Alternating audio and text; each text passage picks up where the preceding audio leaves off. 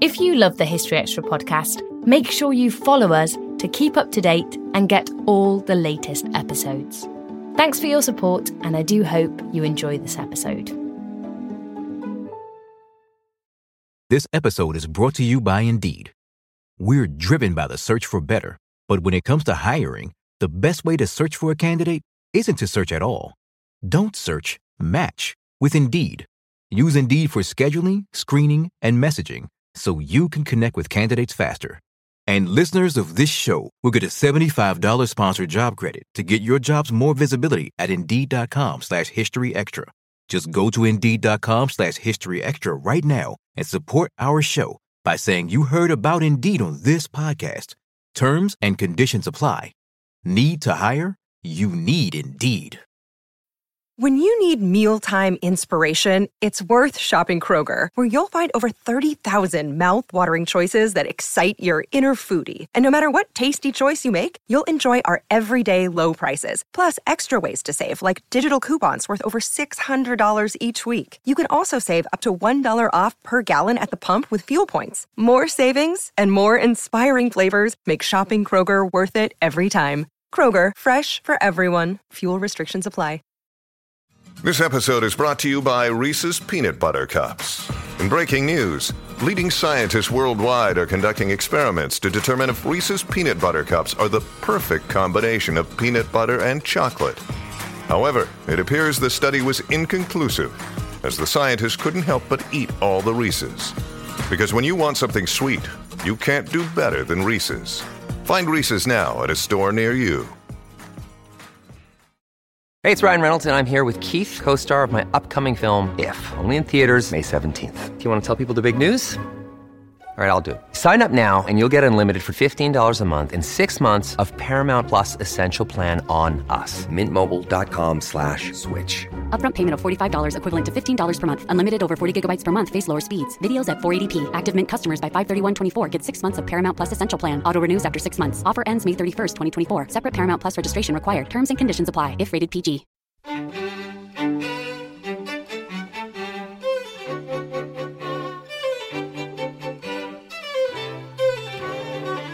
Endeavour was actually a really appropriate word for a very small and concentrated time. Think of people just roaring forwards, not sure quite where they're going, but going somewhere fast. That was Peter Moore talking about Captain Cook's ship, the Endeavour.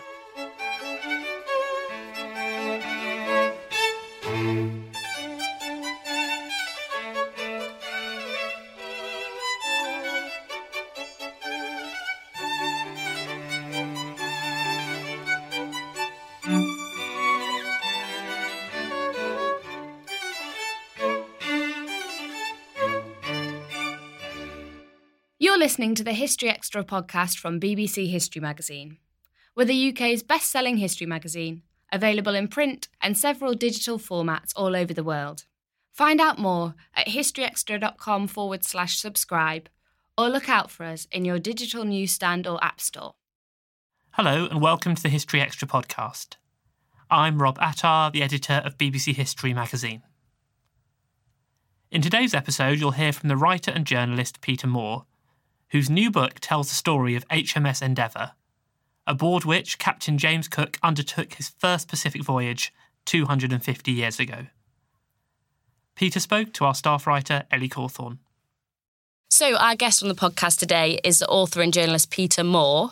Peter's previous books include Damn His Blood, which looked at a 19th century murder, and also The Weather Experiment, which looked at pioneering attempts to forecast the weather. So Peter, your new book is Endeavour, which tells the story of Captain Cook's ship, which had many other lives.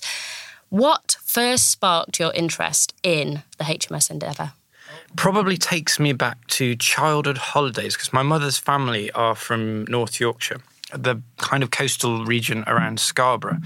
And so this is an area which is really soaked in maritime history. You could go and look out to sea from the cliffs, or, I mean, every pub seems to be called the Ship or the Endeavour or the Resolution or something like this. And every fish and chip shop will have a model of the old ships in there. And I suppose one of these things that when you're younger, you you notice things and you wonder why, or you wonder how, or you wonder what this was. And I used to spend a lot of time on Filey Beach gazing out to sea. And, of course, you look into a completely empty horizon nowadays. There's nothing there. But, of course, 200 years ago, there used to be a big maritime superhighway, if you like, of all these ships going down. And it's funny when you look back, because you often get asked these questions of where the books come from. It's very difficult to pinpoint it. But I noticed that in both of the books I wrote previously, I'd mentioned Endeavour or Cook in some kind of very tangential, kind of marginal way, just as an example. So I suppose it was there in my mind. And then it's this kind of, as I looked into it, and I was beginning to form the idea, I was really fascinated by the idea that it mutated from one form to another form to another form. It's a bit like David Bowie going through his various, kind of in a maritime history sense, at least. And that fascinated me, and I've just been going from there, really. So as you mentioned, your book is quite good at showing how the ship took on many forms and was used for many purposes. I wonder if you could just give us a quick potted biography of the Endeavour. Okay, sure. Well, 14 years is the scope we're looking at between 1764 and 1778, which I think, and maybe we can talk about this later, but I think that's an interesting period of history anyway for us. And within that, you've got three distinct lives, as I think of it, because you've got three different names in essentially three different theatres of history. So originally it was called the Earl of Pembroke, and it was used as a coal collier, which would be bringing coal down from the northeast mines to London, kind of to fuel the industrial city. Then it was bought by the Royal Navy and repackaged.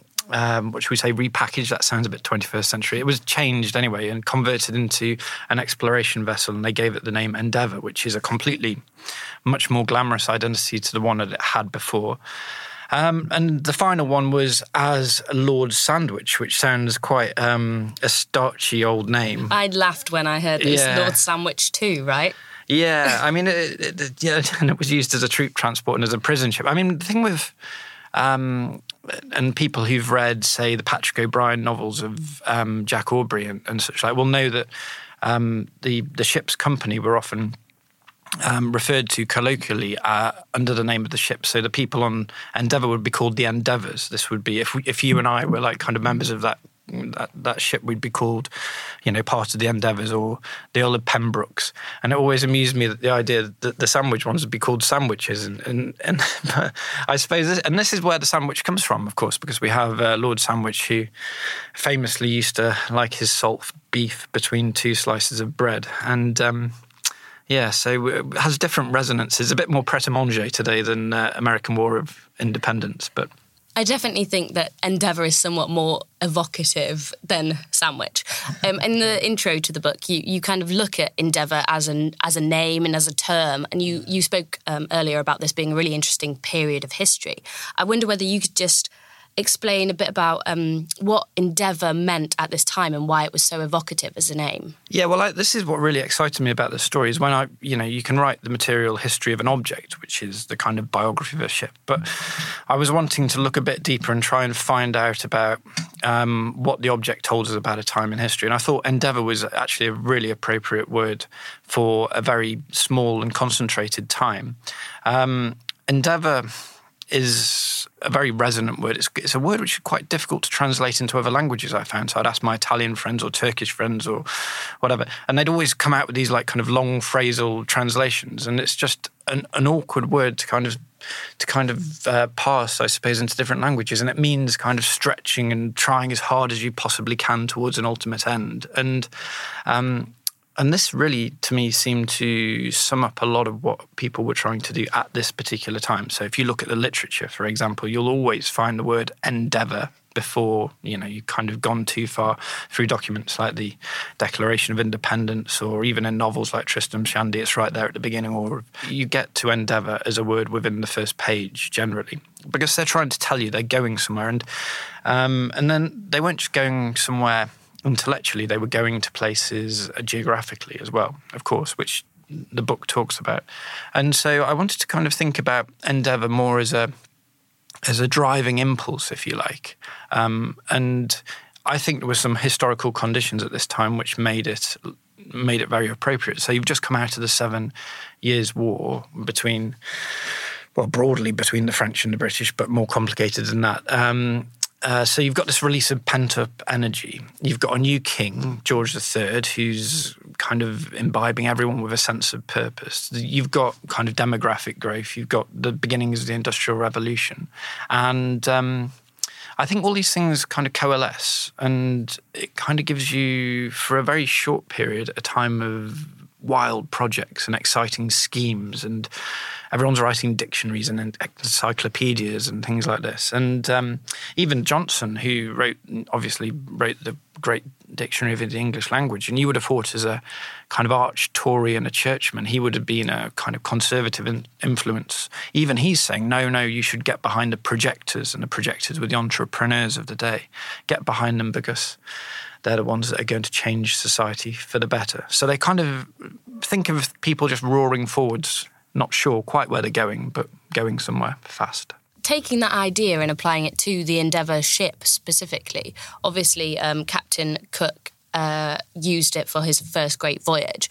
And I think in this age that we live in now, where the whole world is mapped out, we know what's there, it's hard to appreciate just what an endeavour is, again, the best word for it, this really was. I wonder whether you could tell us about how momentous it was to try and chart these areas that had never been charted, and some of the challenges and the risks that were involved.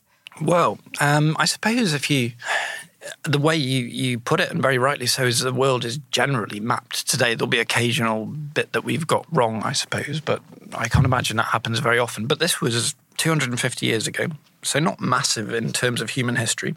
And we still thought, well, shall we say, there was a portion of people who still believed there was a great landmass lying at the bottom of the Pacific Ocean, the Great South Land.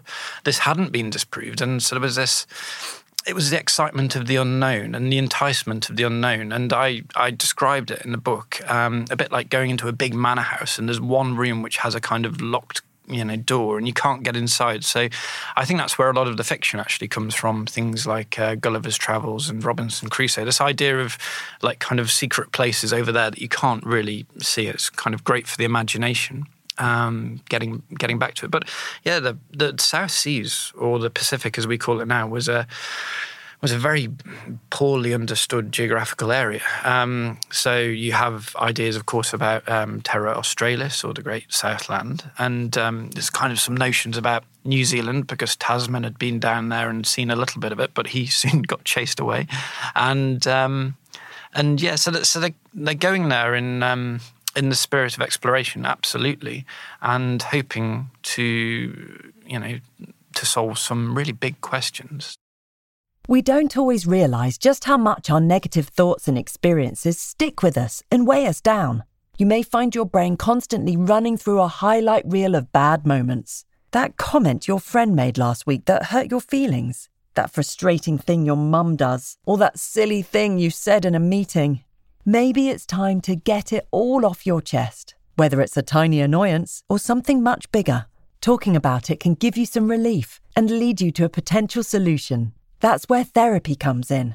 It's a safe space to share whatever's weighing you down and learn to process it, so your internal highlight reel can focus on the good stuff. And BetterHelp offers affordable online therapy on a schedule that works for you. Connect with a licensed therapist by text, phone, or video call. Start the process in minutes and switch therapists anytime. Let it out with BetterHelp. Visit betterhelp.com/historyextra today to get 10% off your first month. That's BetterHelp, HELP.com/historyextra. This episode is brought to you by Indeed. We're driven by the search for better, but when it comes to hiring, the best way to search for a candidate isn't to search at all.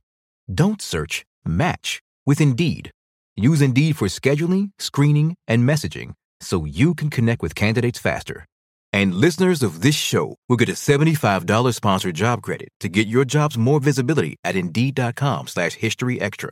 Just go to Indeed.com/historyextra right now and support our show by saying you heard about Indeed on this podcast. Terms and conditions apply. Need to hire? You need Indeed. Why is it that with sparkling water, I'm always playing guessing games with what flavor I'm drinking? Is it citrus? Is it aluminum can flavored? Not sure. Sparkling ice, though, they really mean flavor. Like in-your-face flavor. Orange mango, black raspberry. Don't even get me started on the strawberry lemonade. Kiwi Strawberry slid right into my taste buds DMs last night and let them know who's boss. No subtleties there, and no sugar either. But it does have vitamins and antioxidants. Find sparkling ice at a major grocery store or club retailer near you. Sparkling ice. Anything but subtle. I was looking at, it must have been a 17th century map, I think, of the kind of the unknown southern land yesterday. And it was incredible because you have the west coast of Australia mapped quite well.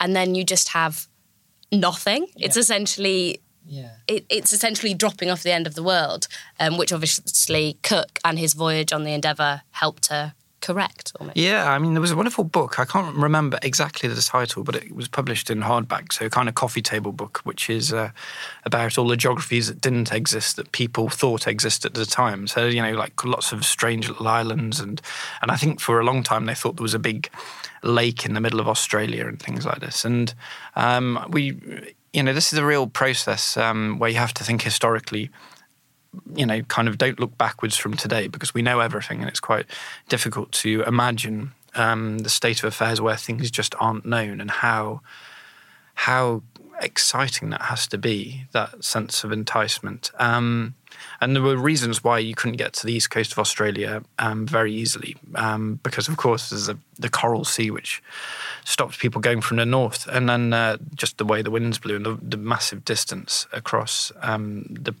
Pacific. And the Pacific, I mean, is such an enormous geographical area that people thought, you know, once you got across it, that was good, but actually staying there for any length of time was impossible with diseases like scurvy and things like this. So, yeah, these places just stayed what should we say, unknown for so long. It's amazing. And when Cook and his crew did land on the east coast of Australia, they landed at Botany Bay and also travelled to many other places. I wonder whether you could tell us about what they found there and how they reacted to it.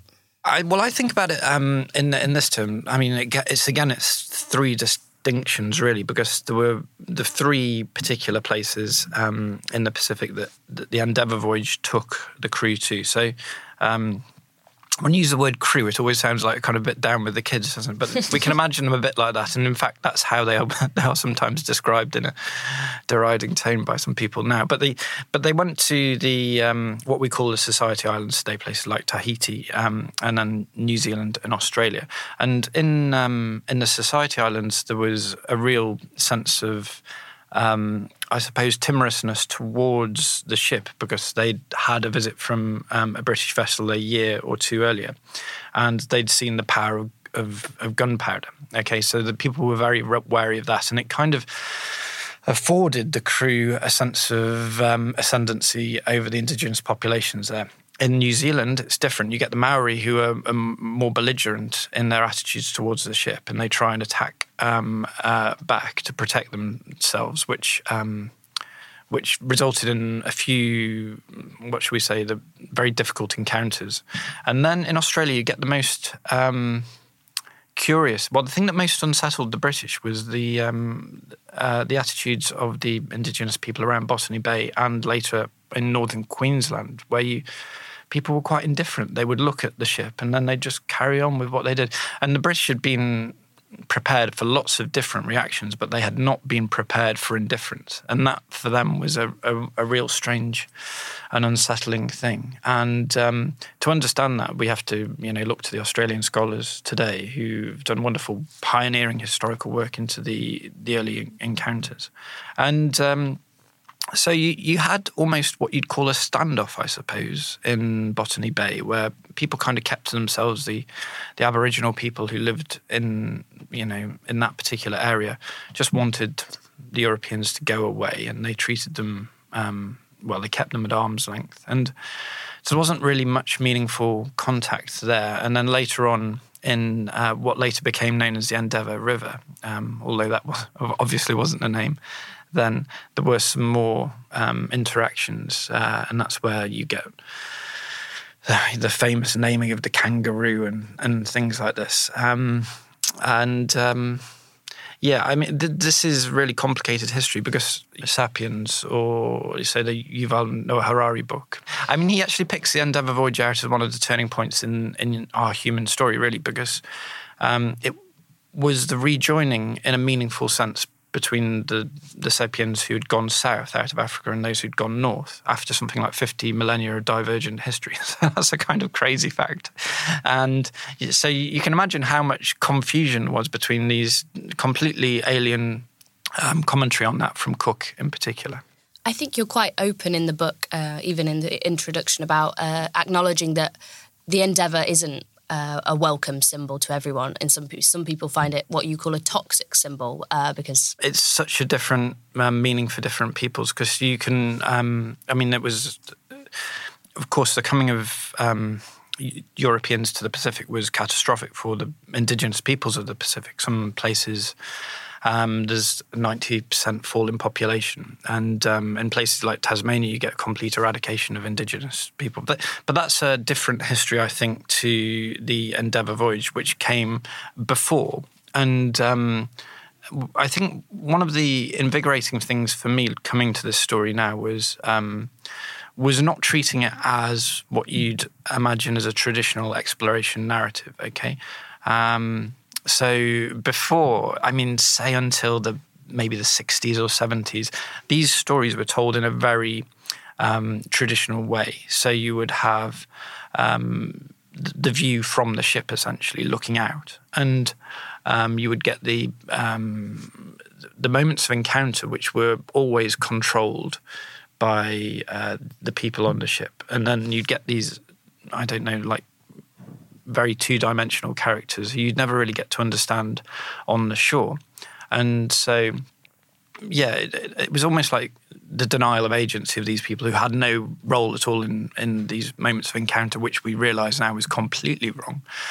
And also the idea that the Endeavour just sailed in some ahistorical wilderness where everything was like kind of, like Moana, like kind of the Disney cartoon where everything was just nice and humming along. And we now know much more about it than this because there's been wonderful pioneering historical work by scholars like Nicholas Thomas and Anne Salmond over the last, shall we say, generation, who've really unteased a lot of the biographical stories of these characters that Endeavour met. So people like Tupaia, who is the Polynesian high priest and star navigator, wonderful character, which connects the Endeavour story to the whole story of Polynesian voyaging, which is amazingly interesting.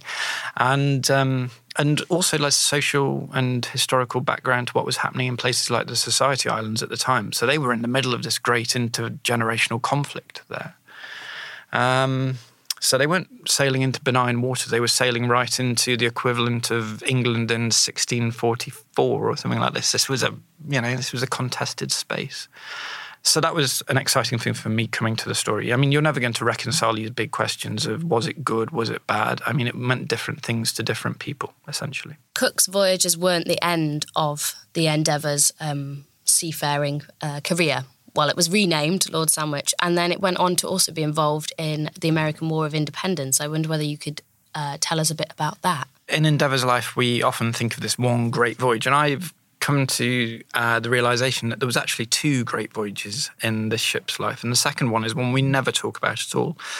And it happened in the spring of 1776, when pretty much the whole of the British merchant fleet was engaged on a short-term contract by the Admiralty to transport an auxiliary army over to America to begin what became the American War of Independence. And it's amazing, really, that we don't talk about this quite so much, because the size of the fleet that was sent in 1776 by the British and mustered eventually in New York Harbour was absolutely enormous. It comprised the biggest logistical seaborne operation until D-Day. Okay, so this is, kind of a big thing. And yeah, as a very small part of this sailed Lord Sandwich, which of course was the old Endeavour, and she was carrying Hessian troops, which were going to fight against Washington. So there's this moment whereby the Whitby collier, having gone all round the world with Cook and then gone to the Falkland Islands and comes back up to Britain, is then patched up, filled with troops and sent over to New York just before the Battle of Brooklyn and these major iconic moments in American history. And so and this for me was really exciting because we know, for example, the association with people like Joseph Banks and James Cook and even Tupaia, but you wouldn't have ever thought of George Washington or Alexander Hamilton and Endeavour at the same time. And it almost became like a quiz question to me. It's like, how would you join all these things together? But it does, and it's there. We have documentary proof that that Endeavour, as Lord Sandwich, was there in New York Harbour, possibly taking the Hessian troops over for the Battle of Brooklyn, which then became the biggest of all the wars in the American War of Independence. So not just a bit part role, it was really important because you have to remember the big problem fighting it was almost like a Vietnam War before Vietnam. You have this problem of sustaining a big army miles and miles away from your own home territory. These Whitby colliers were again used, and I think that's a really interesting twist. I do think that is an interesting thing about your book, the way that you can tell three very different stories through one thread of the same ship. Comes into this history or storytelling fashion we have of the history of objects, which is something which really interests me anyway. And everyone who's listening to this will probably have some treasured object in their house that they can say, oh, this used to be my grandmother's, and before this it used to be theirs, and it used to be theirs, and then they were given it by Napoleon or whatever. You know, it's that kind of idea of a heritage and how stories can be held within objects. And sometimes just by touching the object, you feel like you release a story. And that's always been something which interests me. And it's like objects are charged up with a storytelling power. And to me, that was the exciting idea with this. And there's, purported scraps of the old ship about. And although those have been proved to be, not right. I mean, the idea that some of them were then later on taken into space or housed in museums or whatever. There was a piece of Endeavour, they thought it was a piece of Endeavour that was taken to the moon on one of the Apollo. This is the kind of anthropological power of objects. And there was something I heard which I really liked, and it was, with the British Museum had their history of the world in 100 objects. Well, if you turn that around and say there's 100 worlds in every object, that's a nice way of thinking about it, because that's a nice new way to get into history. So it's now 250 years since Cook's voyage on the Endeavour. Why do you think all this time later it's still important or relevant or interesting to be telling the story of this ship and learning about it? To me, it marks the beginning or a very crucial moment in the development, at least, of what we think of as a consensus of the West, which has stood for a long time. You'll notice that it's not just the anniversary of Endeavour this year, it's also the anniversary of things like the Royal Academy, and we also the First Circus Act and things like this. There's lots of anniversaries happening at the moment because a lot of the things that happened about 250 years ago have remained with us. So from our big societies to our ideas about the market and how the market should operate, things like Adam Smith, or our ideas of aesthetics, or lots of these can be traced back to a very short period of time. And I think Endeavour stands as a bit of a what should we say, an emblem of that at a time when some people think we're running out of story, when we are having a bit of a crisis of what we stand for and what we're supposed to be. So we can look back, I suppose, probably at the beginnings of the cycle that we're on now, when we begun, I suppose, nurturing these ideas about what the West should be. And hopefully, my hope with any book I've written is always to have some contemporary relevance. This really, I think, is much more about the impulse forward. And at the moment, we're just talking about the past, and there's a massive loss of confidence, I think. And I think we need to start planning for the future. And if you look back, you'll see, I think, in this book, plenty of people who were doing just that. That was Peter Moore. Endeavour, The Ship and the Attitude That Changed the World, is published this week by Chatto and Windus.